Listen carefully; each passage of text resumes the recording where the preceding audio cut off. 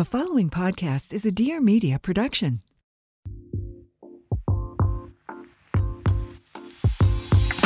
Welcome back to the Life with Mariana podcast. I'm your host, Mariana, and I'm so excited for this episode because this is actually in two parts. Friends are so important to us, so I have Dr. Miriam Kirmayer, and she is a psychologist and a friendship expert.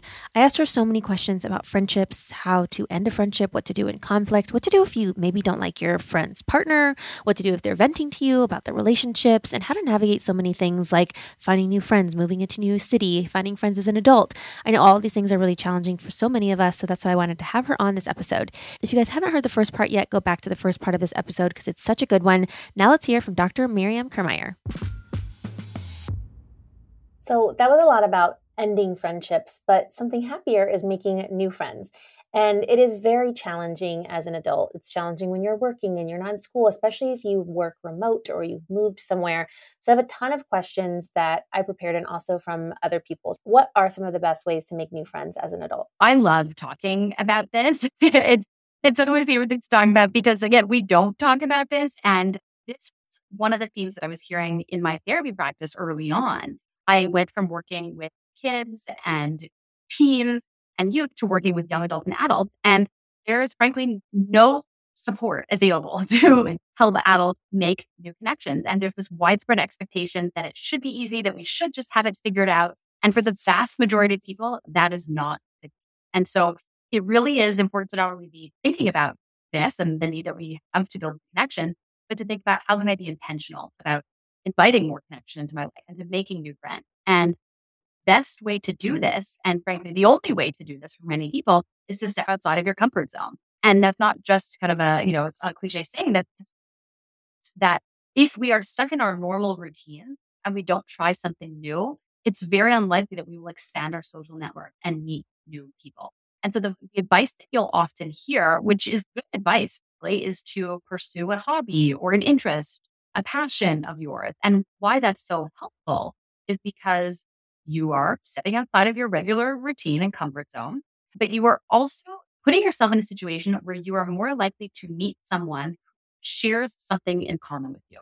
Again, whatever that activity or hobby or interest or passion is.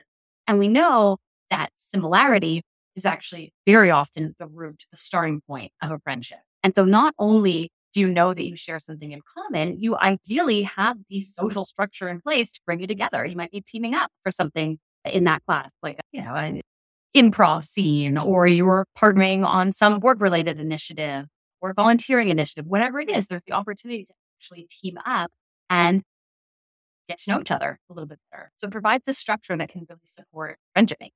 So that really is, it's advice that is repeated often for good reason. And once we've met somebody and we have an acquaintance or somebody we just met, how do we turn that into a friendship? Like, what's the next step? Yeah. So it's so interesting that you asked this because one of the things that I was noticing is, again, people have all sorts of questions about how we make friends and where we make friends. And this is actually worth mentioning. There are a lot of apps right now to connect people, right? To help us expand our networks. The same way we now often meet our partners online. People are meeting friends online through friendship apps, and they're increasing in popularity and success are increasing as well. And so that's really exciting. But opportunity to meet people often isn't enough. That we really need to be thinking about what's our mindset, right? What are the stories that we're telling ourselves about the likelihood of success, the chances that we'll meet someone? What are the stories that we're telling ourselves about how much other people like us? Very often we actually underestimate how much people like us, and that then stops us from reaching out and initiating and being open and vulnerable and disclosing. So that mindset piece is so important, but also what we do in those moments is so important. We need to be in a place where we're willing to make the first move, so to speak, where we're approaching someone. And here, best way to do this is to show your interest, right? So to someone realize that you actually are interested in getting to know them, that you actually like them, that you care about what they have to say. Because the same way we are walking around underestimating how much people like us, other people are doing that too. And we really need to make our interest as clear as possible, right?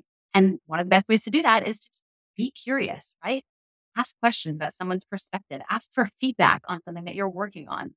Those types of experiences can really help break the ice and make our interests. And what if you're an introvert? I know introverts have a really hard time meeting people. This can kind of be two parts. It's like introverts and also people who work from home, because both Yeah. experiences can be isolating and can be really hard to meet new people. So the piece of advice that I often like to share here is that very often we have ideas about where we, and I'm using air quotes now, should go, right? Where should I go to make friends? What's the best way to make new connection? And if we are someone who tends to be more introverted, very often we feel as though we need to put ourselves, into the minds and bodies of someone who is more extroverted. We just need to be something different. And I think that there's a lot of danger in that, because what ends up happening is that we feel very uncomfortable, and that will backfire, and we don't want to do that again, right? Or we're putting ourselves in a situation where we aren't acting like ourselves, and we're not going to build those authentic, genuine connections, that we are going to pretend to be someone we're not, and people will pick up on that energy and it will come across as inauthentic. Or we will have people who we connect with, but we're kind of questioning, do they really know, really like me? Are they really choosing? And that choice that is, again, at the heart of healthy friendships is so important for not only making friends, but making friendships that count, for making friends that will actually have benefits in terms of our sense of identity and self-worth and all of the things that we talked about before. So I think keeping that in mind is really important. And instead of focusing on where should I be, focus on where do I feel comfortable?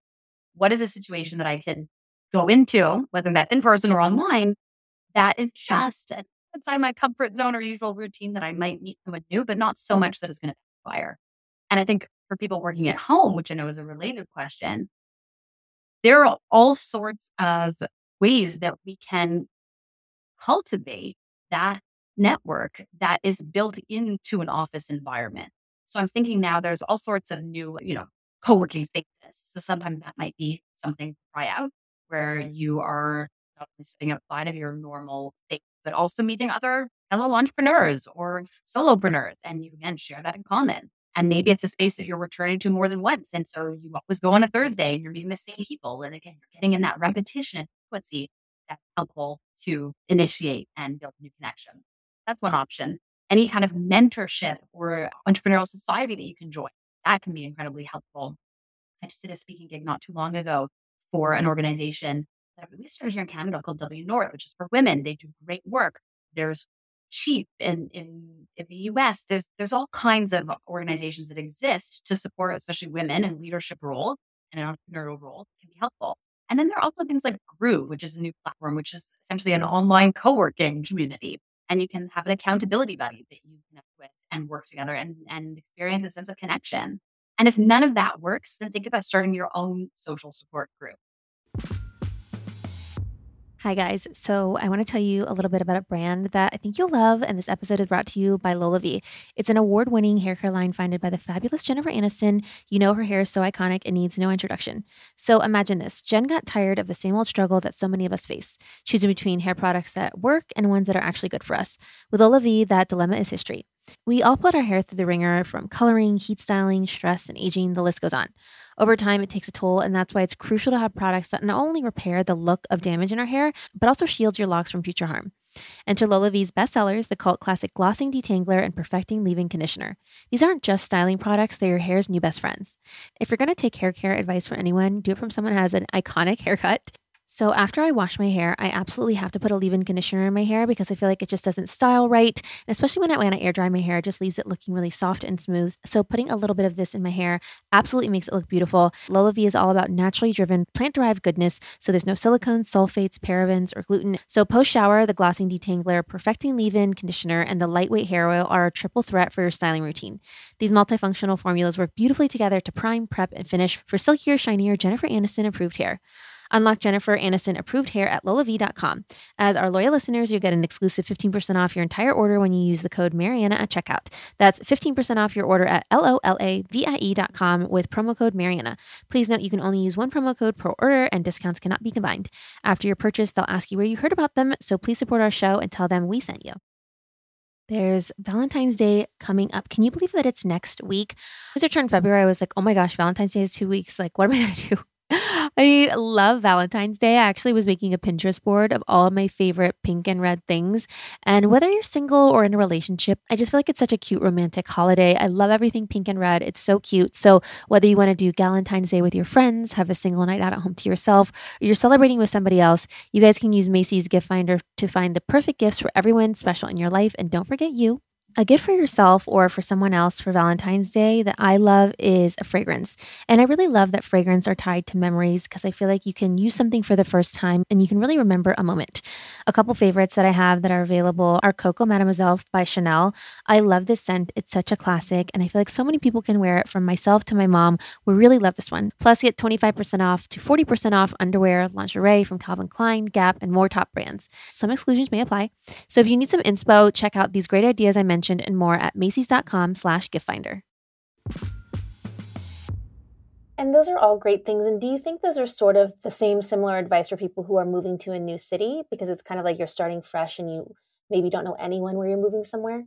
Yeah. So I think all of that applies. We also don't want to forget about leveraging the existing community that we have, because even though we might not know someone in the new city that we're moving to, we might know someone who knows someone, right? And so if we can be open about our ask and let people know that we're open to making new connections, people are often very excited about connecting us with people that they know and supporting other people in that way. So that's incredibly helpful too. I will say the other thing that I think is really important to keep in mind is that we don't need to be going through this process alone, right? The same way that we can reach out to someone and see if they can connect us with someone new, there are other systems of support that are available, right? There are more books on this every day coming out on building new connections and making new friends. That's helpful. For some people, therapy is actually helpful in those moments, right? To figure out how can I build not only the skills, but the confidence that I need to actually go out there and make new connections.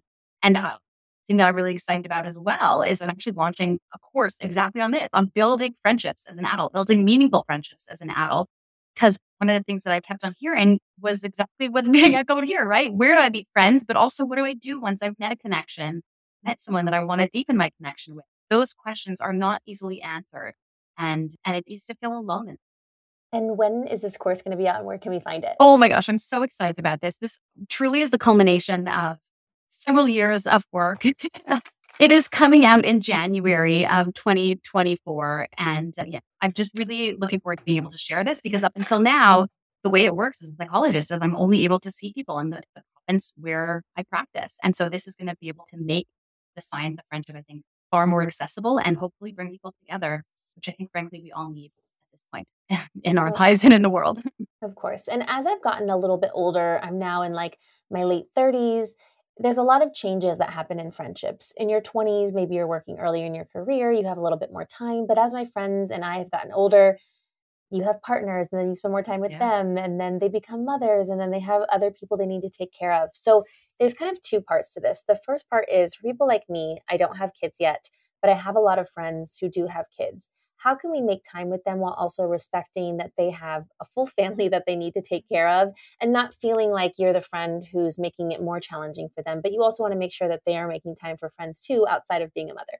Absolutely. So this is a really common in many ways, but a really important friendship experience, right? It's when we are, I want to say, in different life stages, because I think that implies that there's always the same trajectory, which is certainly not the case. So when we feel like something in our life is different from how our friends are living theirs, that can create tension. And sometimes that tension has nothing to do with the other person, right? It's really about how can we make this work together? And so I think that mindset shift of we are in this together and we are figuring this out together, as opposed to one person feeling solving this challenge, that's helpful.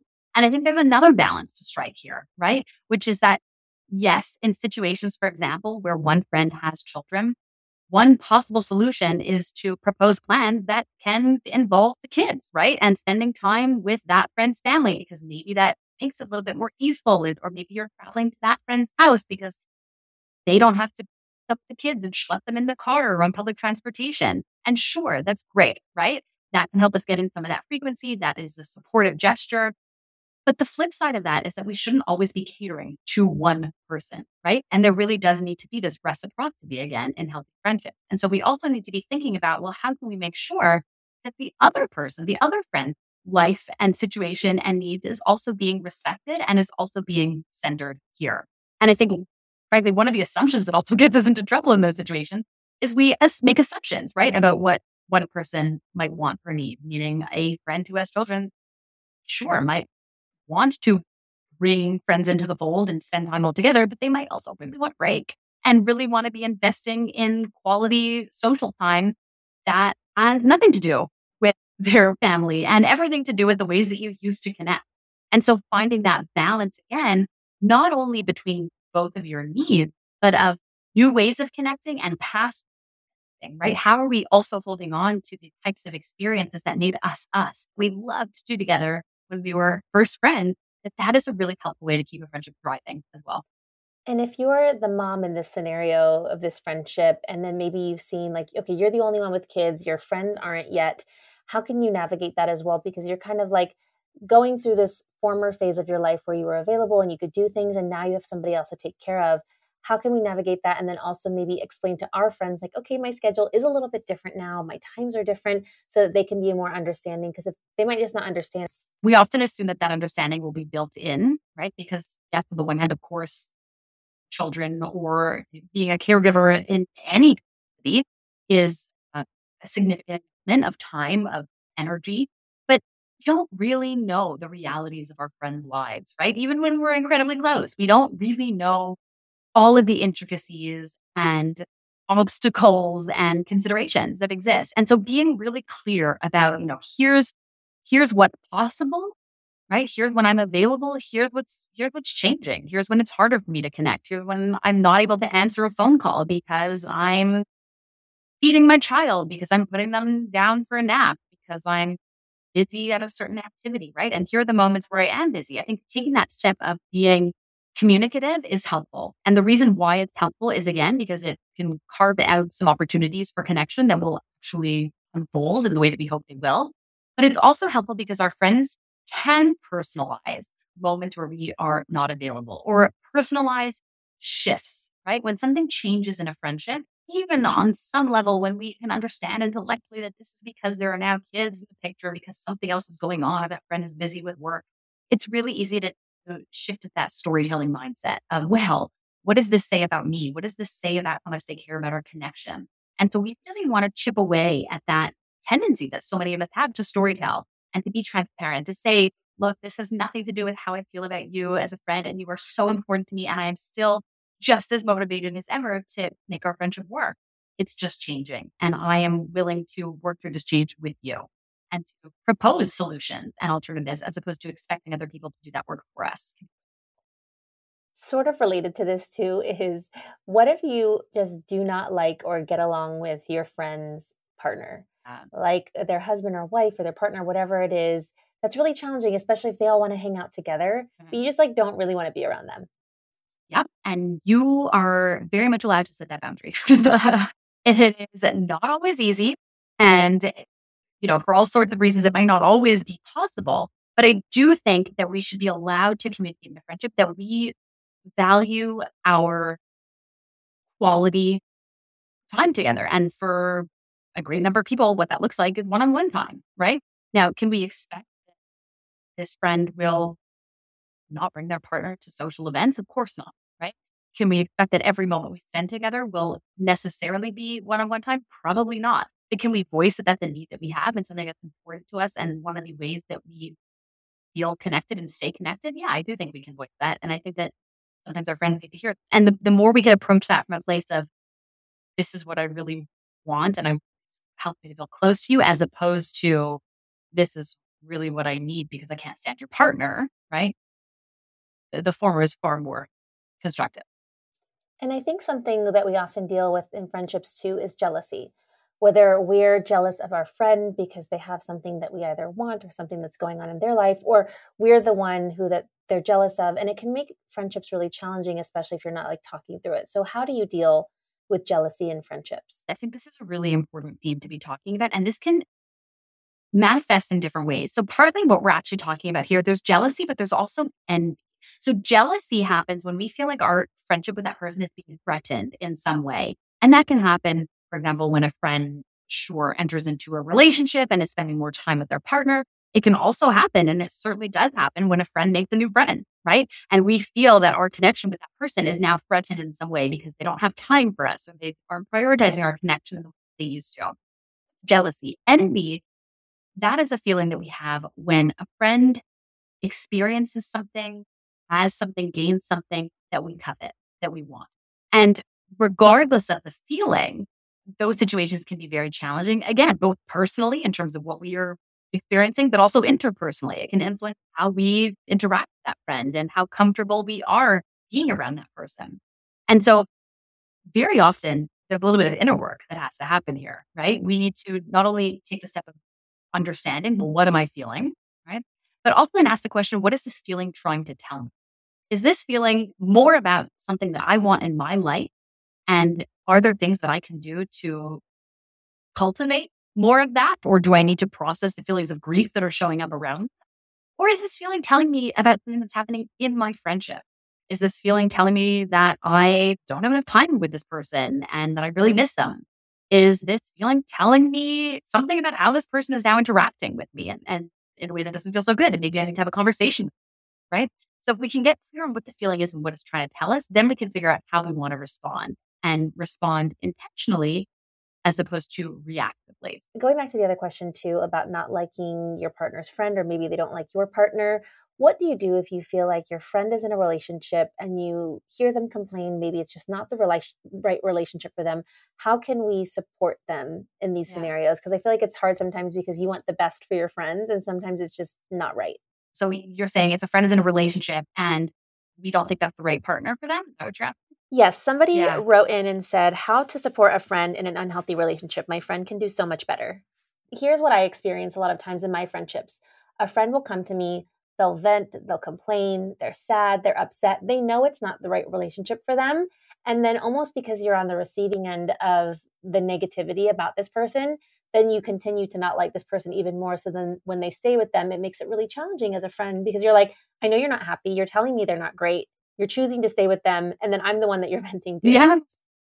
I don't know that there's actually one right way to handle this situation because I've seen versions of this situation many times over, both personally and professionally, right? On the one hand, this is a relationship where a friend is, as you're saying, complaining a lot and really vocal about the conflict that's there. And you just feel like they're not really taking your advice to heart, or they just continue to have the same types of fights or discussions over and over again. And it's feeling frustrating. You're not sure how to support them, right? That's kind of one end of the spectrum. The other end of the spectrum, though, that a friend in a relationship that you are genuinely concerned about, right? And that you're really worried about this friend. And I think how you respond in those two situations may be different. What does remain the same for a great number of people is that being very directive doesn't work the way, right? So saying, I think that you should really break up. I don't think that this is a good relationship for you. I think that you should do X or Y. That those types of statements generally don't work. Very rarely do our friends suddenly have an epiphany or suddenly come to a place where they are in that moment then able to say, oh my gosh, you're right. I never thought about it that way. I'm going to go do that, right? What often ends up happening is that it creates tension and friction in your own connection. So instead of being directive, I think the best thing to do here is to, again, be curious, right? And to ask questions, ask different questions in a way that will create an environment where you can have a different conversation. And one of the other pieces that can be a really nice complement to that is to just use kind of noticing language, meaning, I know we've had a discussion like this a few times recently, and I'm wondering what things have been like for you, right? Or I'm wondering what it's like for you to have the same discussion with me several times over, right? Am I supporting you in helpful ways? Is there something else that I could be doing? Clearly, this is something that's really been a struggle for you. What is that like? So using that noticing language can be really helpful because it's disarming, right? It doesn't feel blaming. We're not approaching it telling our friends, you keep complaining about the same thing and you're not making any changes and I don't want to hear about it anymore, right? That type of language generally isn't effective for anyone. But using that curiosity and noticing language is helpful, and asking questions that will ideally lead to better conversations in the moment or potentially have the impact of helping our friends to ask themselves other questions after they leave that conversation. Yes, I think that's all such good advice because sometimes we act like a therapist to our friends, even though that's Yes. not our job. And we want to give them the best advice and support them. And some friends, they come to you and they just want to talk. They don't really want advice or an answer. Yes. And there's a difference in knowing that kind of friend that wants that from you or another friend who actually wants your advice and to do something with it. Absolutely. And speaking as a therapist and a friend, I think you are spot on here, right? That even when we are therapists, we can't be our friend therapist. And so we need to kind of absolve ourselves of that responsibility, right? It's not our role to be our friend's therapist. We cannot step into that role. And one of the things that can really help us from doing that or from going down that path where we feel like we're having the same conversation again and again is to ask our friends, right? What do you need in this moment? Is this a moment where you want a little bit of advice, or is this a moment where you want me to just sit and listen? Is this a moment where you want to chat through some problem solving? And really giving the friend option can be very empowering and help you have a conversation that isn't going to feel frustrating because you're working so hard to meet a friend's need that actually isn't there. And what happens if a friend just treats you like a therapist all the time and they're always just like dumping negativity Yes. on you? You feel like, okay, like we've talked about this 1,000 times. Like, I Yes. can't always be like this for you. How can you stop that? Like, you want to be there for them, but it can't just be the only way the friendship is. Absolutely. Absolutely. And I think this is one of those moments where it really is not only okay, but sometimes necessary to set those boundaries, right? My advice here is instead of focusing on the friend, on the other person of you keep doing this and I can't take it anymore, to really actually focus on yourself, right? I'm in a place right now where I'm actually finding it hard to, be an unbiased sounding board. I'm in a place where I'm finding it really hard to hold space for what's going on around me and to not make it specific necessarily to that friend, right? To really just focus on your own internal experience and to communicate that you're setting that boundary because you want them to have the support that they clearly need, right? And that you're supportive of them and of them that right now you're just not in a place where you're able to do that. And so setting that boundary is essential sometimes. And if you have a little bit to give, then you can give it, right? You can say, I can let you know when I am in a different space, or feel free to try me and I can let you know. But on that day or in that moment, I'm in a place where I'm able to chat this through. But I also want you to know that I might have to set some boundaries. And again, that's not about you. That's about making sure that I'm supporting myself as well. Absolutely. Well, I feel like I have 1,000 things I want to ask you, but I just want to end with one that came up a lot that I got on Instagram that people wanted to know about maintaining long distance friendships. Yeah. Yeah. How do we do it? Is the Yeah, question. how do we do it? I think people Yeah. either like they're living in different cities, they Yep. really want to maintain friendships. And it's hard when you live in different cities, especially if you don't have the ability to go travel to see each other because it's obviously expensive to like travel to Yeah. go see the other person. Yep. Absolutely. So this is a really great question because friendships do change. And thinking back to our discussion about kind of friendship dynamics and how fluid they can be and friendship breakups, even in some cases, very often our friendships end not because anything wrong has happened, right? But because there's been some sort of external shift, some life change or life circumstances that are standing in the way of maintaining that closeness. And a move or a long distance connection can certainly be one of those barriers or obstacles that we need to figure out how we are going to navigate. So I have a few pieces of advice here that I like to follow and try to follow myself, even though I fully recognize that it's really hard, right? The first is that not all forms of communication are created equally. And so while I am fully encouraging people to send that check-in message and to, tag your friends in a meme and ongoing chat threads or give each other a phone call, there also needs to be a balance between that type of efficient communication and the deeper moments of conversation that we would have if we were living in the same city, or that we would hope to have if we were living in the same city. And so sometimes that might need a phone call, right? A good old fashioned phone call, but sometimes that might mean planning ahead and scheduling a Zoom or FaceTime or video, right? That sounds easy to do, but we don't often take the time to do that. That's one piece of advice, is really consider not only what you're saying, but how you're actually communicating. And can you generate some of those feelings of closeness and proximity when they might not otherwise exist? The other piece of advice that I love to give is, can you create rituals or traditions, right? Because this is partly what gives our connection meaning and it gives them life. Again, look forward to them. We're more likely to keep certain experience and we're likely to invest and make sure that they happen when it's something that we've already committed to. And so that might mean, and you have a certain show weekly that you watch together and you chat about at the same time.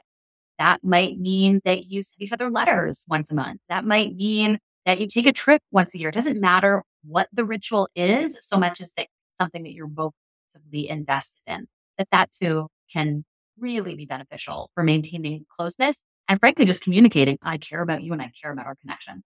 Amazing. Well, I feel like I could have asked you a million more questions. So I will for sure have to have you back on again because I feel like Happily. everybody would love to ask for more from you. Oh, I learned happily. so much from this, and thank you for spreading all of the knowledge about this because it is so important for us to have our friendships and connection.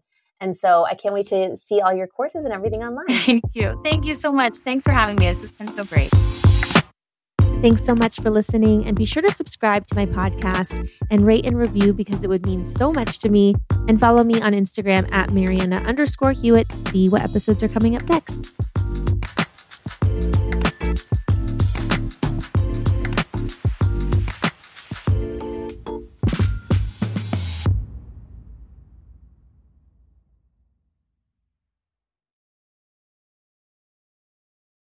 Please note that this episode may contain paid endorsements and advertisements for products and services. Individuals on the show may have a direct or indirect financial interest in products or services referred to in this episode.